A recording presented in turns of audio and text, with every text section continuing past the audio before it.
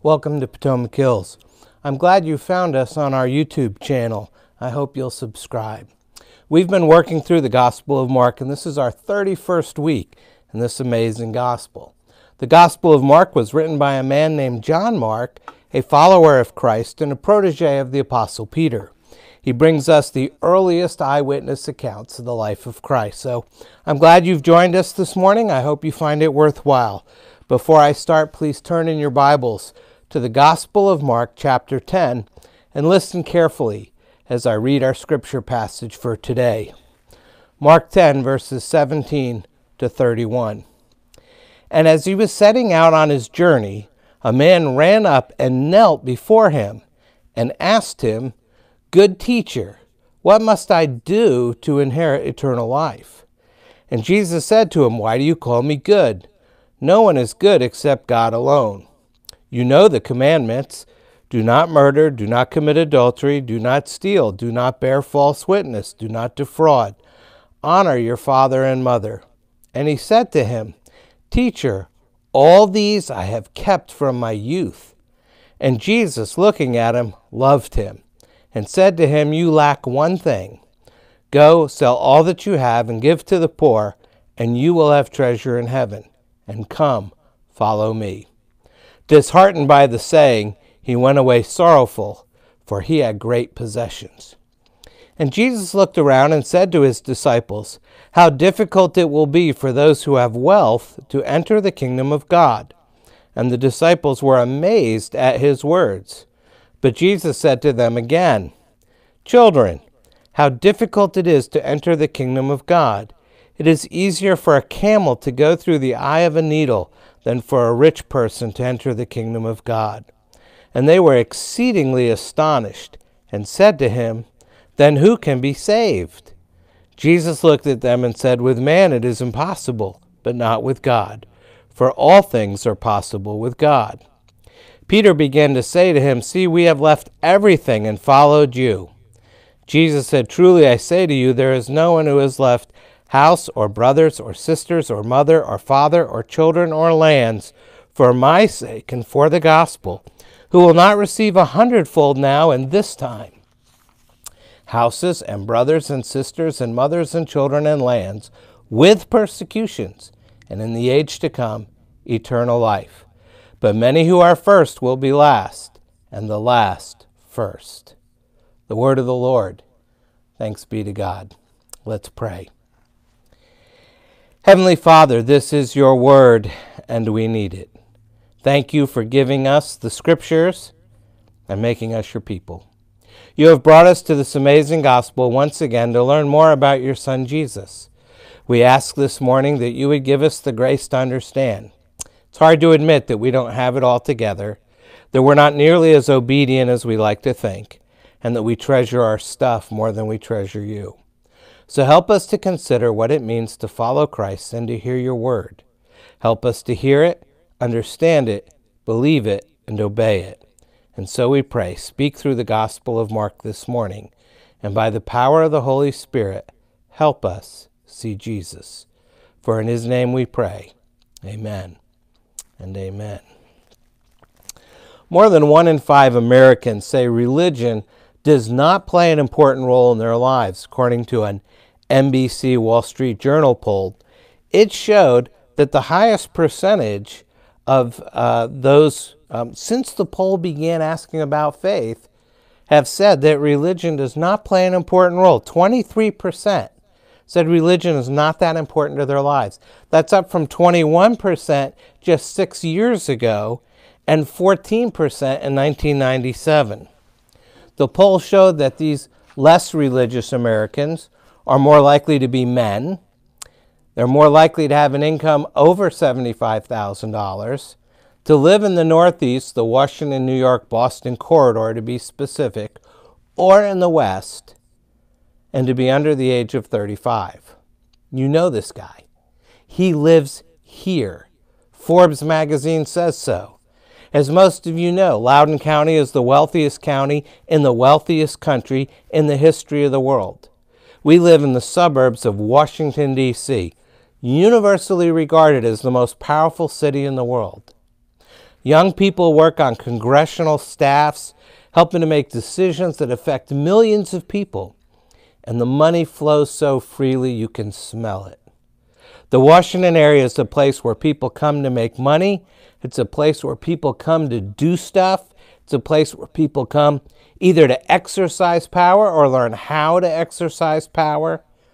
And it attracts a certain type of person. And they live all around us. Think about this average guy. Wealthy, young, powerful, smart, active, and for the most part, he's single. He's rich, nice shoes, tailored suit. His money is invested, his plastic is golden. He lives like he flies, first class. He's young. He pumps away fatigue at the gym, and he slams dunk old age on the court. His belly is flat. His eyes are sharp. Energy is his trademark, and death is an eternity away. He's powerful, and if you don't think so, just ask him. You got questions? He's got answers. You got problems? He's got solutions. You've got dilemmas? He's got opinions. He knows where he's going, and he's planning on getting there tomorrow. He's the next generation. So old guys like me had better pick up the pace or pack their bags. He has mastered the 3 P's of the millennials: prosperity, performance, and power. He's the rich, young ruler. Now, for the sake of an interesting introduction, I've probably made him sound a lot worse than he actually is. More than likely, he would have been considered a pretty good guy, both then and now. After all, Jesus tells us that he was rich in more ways than one. He was financially wealthy, and he was morally wealthy. What does that mean? Well, first of all, it appears that he's a decent person, a person characterized by moral excellence. When Jesus actually lists many of the 10 commandments, do not murder, do not commit adultery, do not steal, do not bear false witness, honor your father and mother, love your neighbor as yourself, he says, bingo, I do all that. And let's assume he's telling the truth, and that anyone who knew him would say, yes, here is a man characterized by moral excellence. Here's a man who's characterized by sexual purity. He's a loving son. He's a great citizen. He's a man of integrity and honesty. Let's assume all of that is true. Not only that, we're told he's wealthy. Mark 10:22, he had great possessions. Well, back then, as well as now, there's kind of an unconscious feeling that those things go together, that if you do good, then you'll do well. And if you've done well, it's because you did good. Remember when Maria, the main character in The Sound of Music, is about to marry a rich guy? She realizes she's going to marry a rich guy, so she sings a song. It's a musical. She says, somewhere in my youth or childhood, I must have done something good. What's she saying? I must be a pretty good person, or God wouldn't be rewarding me like this. Of course, we can see the reverse in what Job's friends said. When Job fell into poverty and disease, they essentially said, somewhere in your youth or childhood, you must have done something bad. There must be something wrong. So there's a feeling, it's kind of hard to describe, and nobody really wants to articulate it, but that if you live a good life, then God will reward you by giving you a certain amount of prosperity. So in a sense, you're characterized by moral excellence, and obviously then you're being rewarded by God by being given a prosperous life. Now, within our circles, within Reformed circles, within the PCA, we regularly put down the prosperity gospel as a false gospel, and it is. But inside, we really want God to bless us with lots of stuff. So we kind of like this guy. He reminds us of us. And as he approaches Jesus, it seems like here's the ideal person. Any church leader would say, this is the kind of guy I'm looking for. This is a person I want. Not only is he characterized by moral excellence, a man whose life is very together in all sorts of ways, But he's even willing to admit there's something he lacks. Think about it. From a pastoral standpoint, it's great to have a rich person willing to come to church and still say, I'm missing something. This guy has got it together even in terms of honest humility. So much so that he can admit, I don't really have it all together, hard to believe, but I still lack something. Now, before we go any further, we have to stop and ask, why is this event happening at this point in the story? In Mark 10, the Lord Jesus is teaching us about the nature of the kingdom of God, the character of the kingdom that he's ushering in. And as we've seen over the last few weeks, he's focusing in on three subjects: children, our marriage, children, and possessions. Now, 2 weeks ago, we considered Jesus' strong words about marriage and divorce and remarriage. And last week, we considered Jesus' words about children. And now their trust and humility and love are examples for adults who want to enter the kingdom of God. We are to become like a child. So remember what's going on here. Jesus is continuing his journey on to Jerusalem.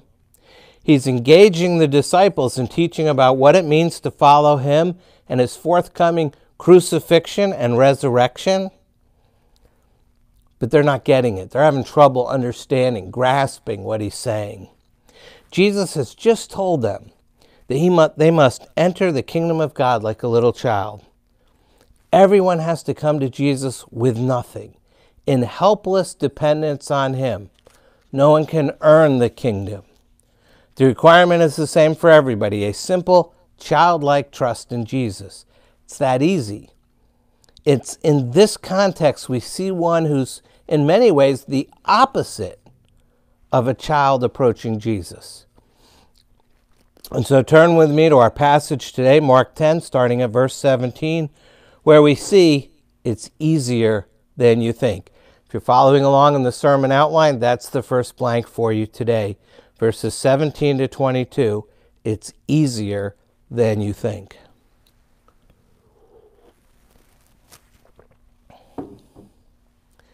It says, and as he was setting out on his journey, a man ran up and knelt before him and asked him, Good teacher, what must I do to inherit eternal life? And Jesus said to him, Why do you call me good? No one is good except God alone. You know the commandments. Do not murder, do not commit adultery, do not steal, do not bear false witness, do not defraud, honor your father and mother. And he said to him, Teacher, all these I have kept from my youth. And Jesus, looking at him, loved him and said to him, You lack one thing.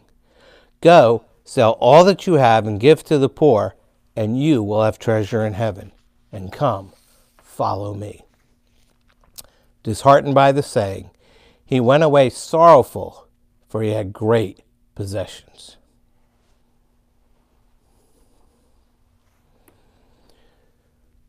Everybody at one time or another asks the big questions.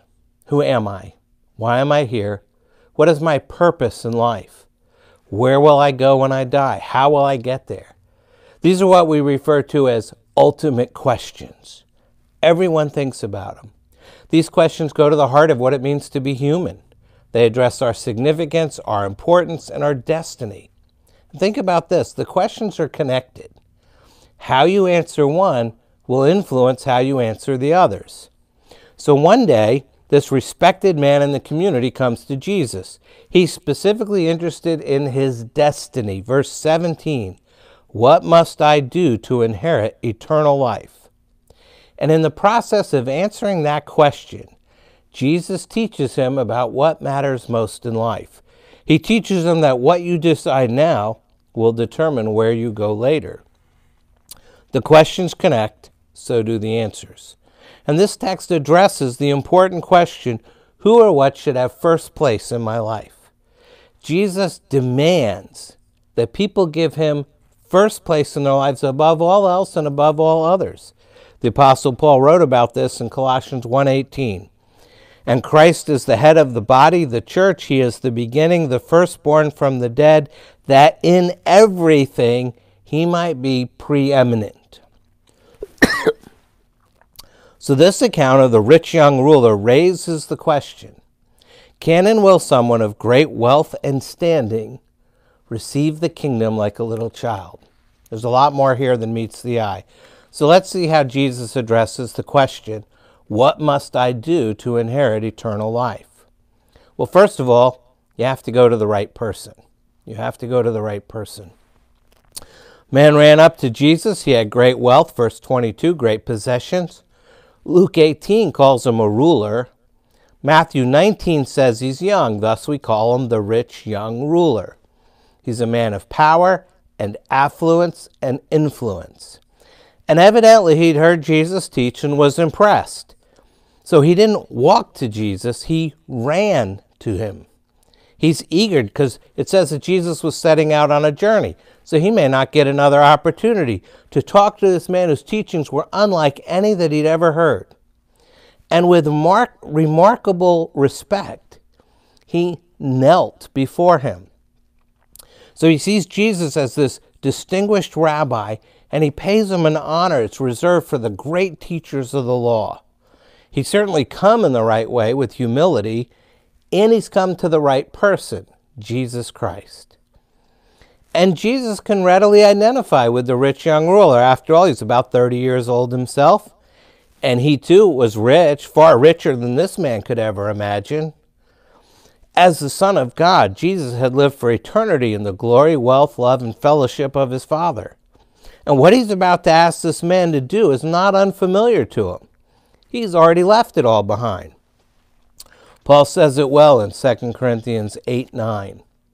For you know the grace of our Lord Jesus Christ, that though he was rich, yet for your sake he became poor, so that you by his poverty might become rich. About this, Tim Keller writes, and Jesus would say, I'm going into a poverty deeper than anyone has ever known. I am giving it all away. Why? For you. Now, get ready. I'm going to ask you to give away everything to follow me. If I gave away my big all to get you, can you give away your little all to follow me? I won't ask you to do anything I haven't done already. I'm the ultimate rich young ruler who's given away the ultimate wealth to get you.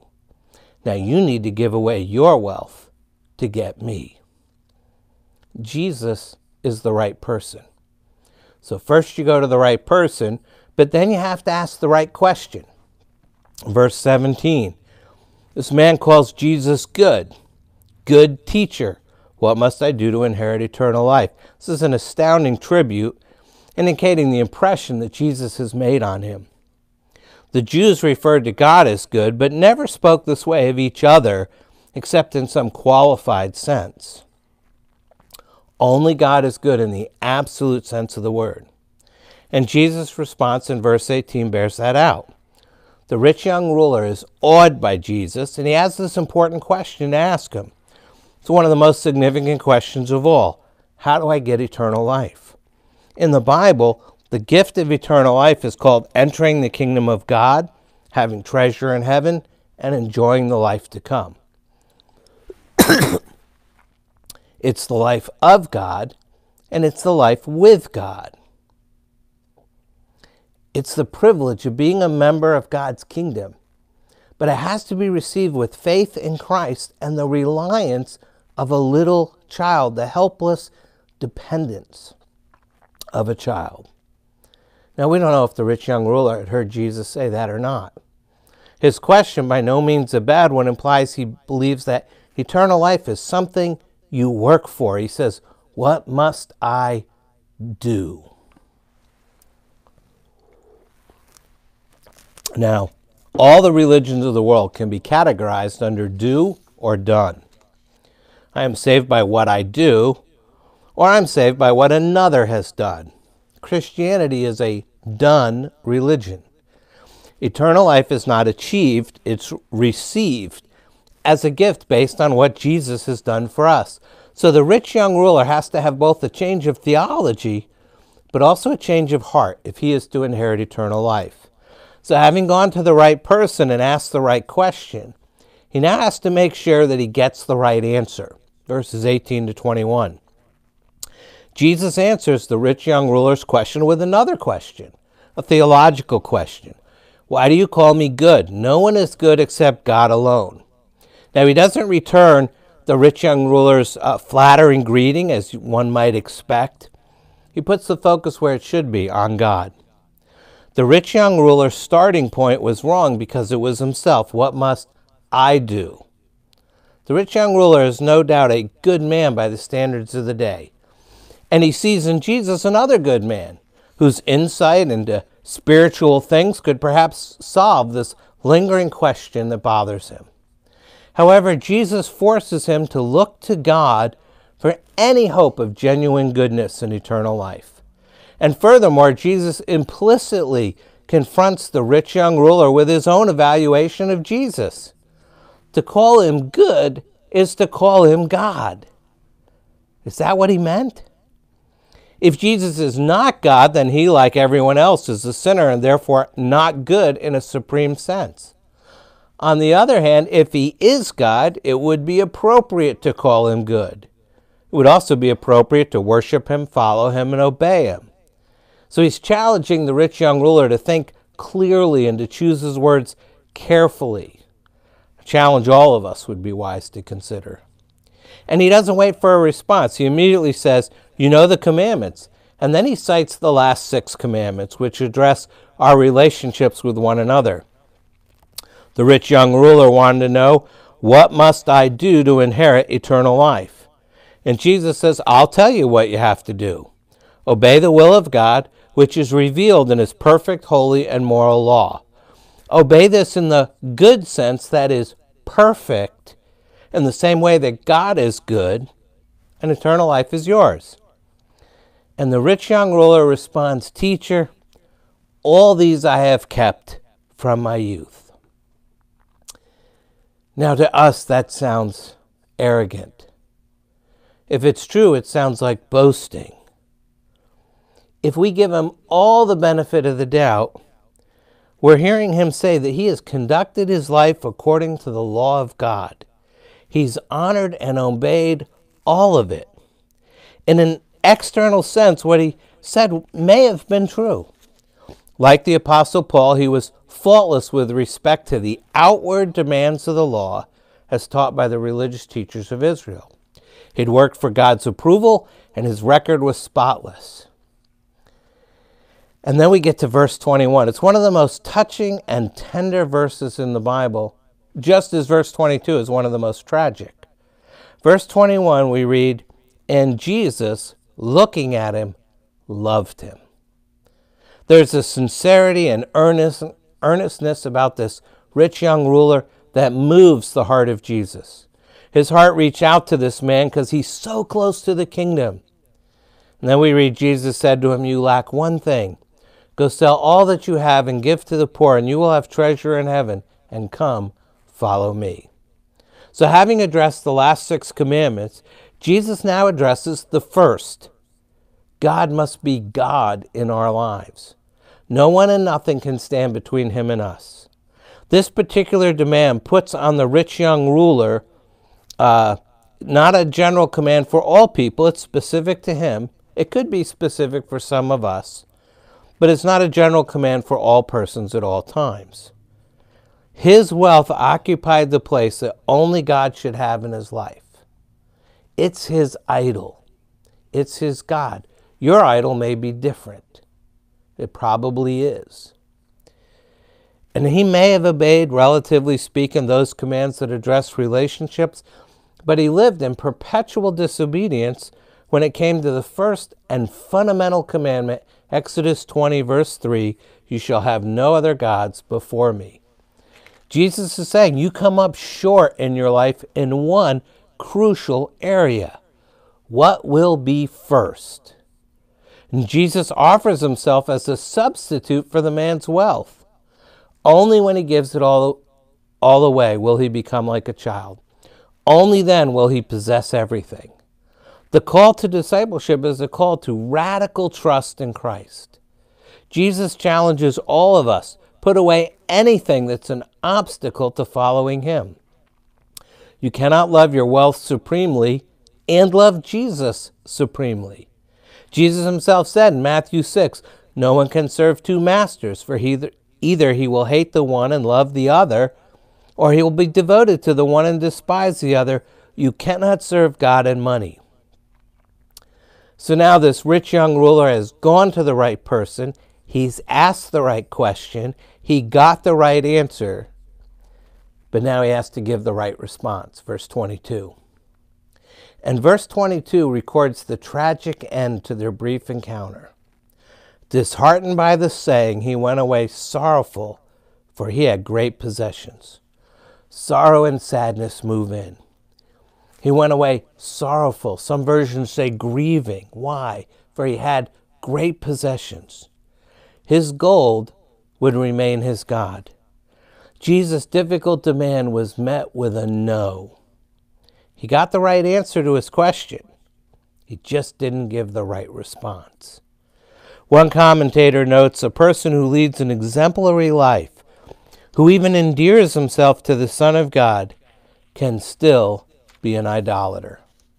Well, in the end, for the rich young ruler, it didn't seem easier than you think at all. In fact, it felt like it's harder than you think. And that's the second blank in your outline. Verses 23 to 27, it's harder than you think. And Jesus looked around and said to his disciples, "How difficult it will be for those who have wealth to enter the kingdom of God." And the disciples were amazed at his words. But Jesus said to them again, "Children, how difficult it is to enter the kingdom of God. It is easier for a camel to go through the eye of a needle than for a rich person to enter the kingdom of God." And they were exceedingly astonished and said to him, "Then who can be saved?" Jesus looked at them and said, "With man it is impossible, but not with God, for all things are possible with God." So the rich young ruler had come to the right person, Jesus. He asked the right question, how do I inherit eternal life? He received the right answer, honor God, follow Jesus in complete trust like a little child. But sadly, he didn't give the right response, and he walked away from the only true source of eternal life. Again, Tim Keller explains, when Jesus called this rich young ruler to give up his money, the man started to grieve because money was for him what the Father was for Jesus. It was the center of his identity. To lose his money would have been to lose himself. And Jesus told his disciples how difficult it will be for those who have wealth to enter the kingdom of God. Now, Jesus is not condemning wealth and he's not commending poverty. But the point is, wealth breeds confidence in self, and it's very addictive. Scripture addresses its dangerous attraction repeatedly. Wealth becomes the priority and the things of God go by the wayside. However, when Jesus says this, the disciples can't believe it. So he doubles down. He emphasizes it even more, starting at verse 24. And the disciples were amazed at his words. But Jesus said to them again, "Children, how difficult it is to enter the kingdom of God. It is easier for a camel to go through the eye of a needle than for a rich person to enter the kingdom of God." First of all, Jesus calls them a term he had just given great value to, children. Now, I'm sure as they're listening to Jesus, they had to think what he was saying was both funny and impossible. A camel is one of the largest animals found in that part of the world, and the thought of trying to squeeze it through the eye of a needle would strike them just as odd, funny, and impossible. And to paraphrase, they essentially respond, perhaps salvation is harder than we thought.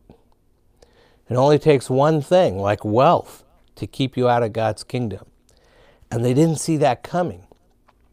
Jesus has turned the value system of the world on its head.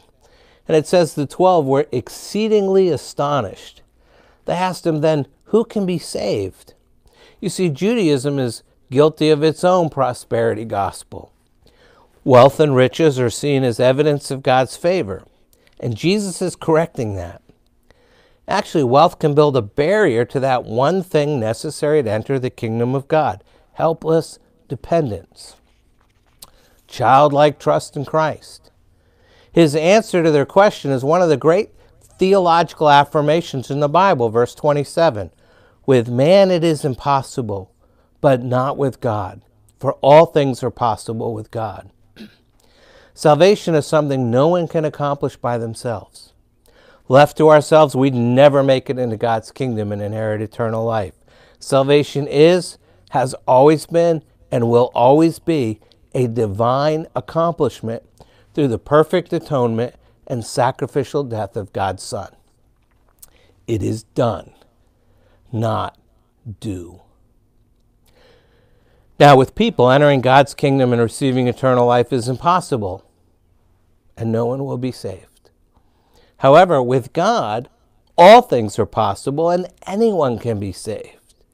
If you desire for Christ to be your Savior, you have to replace what you've been looking to as a Savior. We all have something. I don't know what yours is, but something. You need to think about that.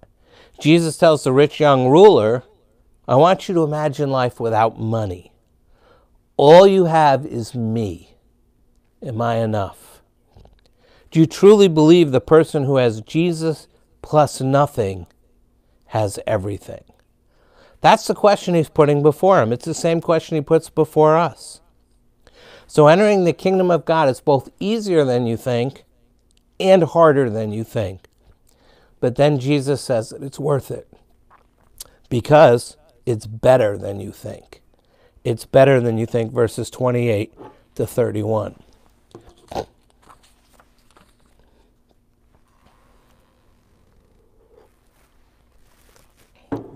Starting in verse 28, Peter began to say to him, see, we have left everything and followed you. Jesus said, truly I say to you, there is no one who has left house or brothers or sisters or mother or father or children or lands for my sake and for the gospel, who will not receive 100-fold now in this time, houses and brothers and sisters and mothers and children and lands, with persecutions, and in the age to come, eternal life. But many who are first will be last, and the last first. We could suspect the disciples would have lots of questions. They need to think things over. And so Peter has this sort of perplexed but heartfelt plea. He's the ever-ready spokesman for the disciples, so he picks up on the words of Jesus and says, we've left everything and followed you. And Jesus affirms that whatever you give up in this present life for my sake and the gospel, you will not fail to receive 100 times as much now in this time and in the age to come, eternal life. The things Jesus notes that we may have to give up are precious things. Look at the list. Houses and brothers and sisters and mothers and children and land. It costs to follow Jesus. However, he's saying that the blessings far outweigh the losses. In God's kingdom, the blessings are simply too great to imagine. But there's a catch. One of the surprising blessings in this list is persecutions. Its inclusion strikes a sobering note of realism for anyone who's going to follow Christ. To be a member of the kingdom of God means to share in all that is Christ's, and this includes suffering on his behalf. When seen against the promise of eternal life, the Apostle Paul addresses persecution, trials, tribulations. 2 Corinthians 4:17, he says, for this light momentary affliction. It never feels light and momentary. But he says in reality, that's what it is. This light momentary affliction is preparing for us an eternal weight of glory beyond all comparison. Now, John Piper specifically applies these verses to us. He writes, it means mainly that if you're deprived of your earthly family in the service of Christ, it will be made up 100-fold in your spiritual family, the church. But even this may be too limiting. What about the lonely missionary who labors for years without being surrounded by hundreds of sisters and brothers and mothers and children in the faith. Is the promise not true for them? Surely it is. Surely what Christ means is that he himself makes up for every loss. If you give up a mother's affection and concern, you get back 100-fold the affection and concern from the ever-present Christ. If you give up the camaraderie of a brother, you get back 100-fold the warmth and camaraderie from Christ. If you give up the sense of at-homeness that you had in your house and land, you get back 100-fold the comfort and security of knowing that your Lord owns every house and every land and every stream and every tree on the planet. Isn't that what Jesus is saying? And he finishes with this now familiar saying, but many who are first will be last, and the last first. It's one of those things Jesus probably repeated several times. In Christ's kingdom, there's this grand reversal of every earthly standard of rank, of position, of importance. God doesn't evaluate things the same way we do. As citizens of his kingdom, his children should think more like him than the world. To the general public, the rich young ruler stood first. The children were last. But God saw things from the perspective of eternity. And the first become last, while the last become first. And those who are first in their own eyes will be last in God's eyes. But those who are last in their own eyes will be rewarded as first. Again, Tim Keller says, the heart of the gospel is all about giving up power, pouring out resources, and serving. The center of Christianity is always migrating away from power and wealth. Remember, this passage comes right after Jesus' encounter with the children. And surely the rich young ruler is set in deliberate contrast. He was strong, the children were weak. He was self-reliant. They were helplessly dependent. He turned away from the Lord in frustration. They rested peacefully in the Savior's arms. It's an effective contrast. It's a contrast between self-reliant works and the dependent faith that receives the kingdom of God like a child. And all God's children said, amen. Think about that. You need to pray. Take a moment to do that, and then I'll close.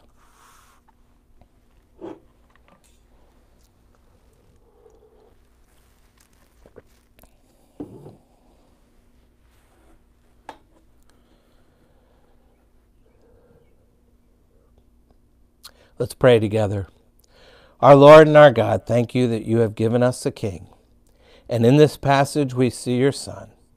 And open our eyes that we might see our sin and then see our Savior.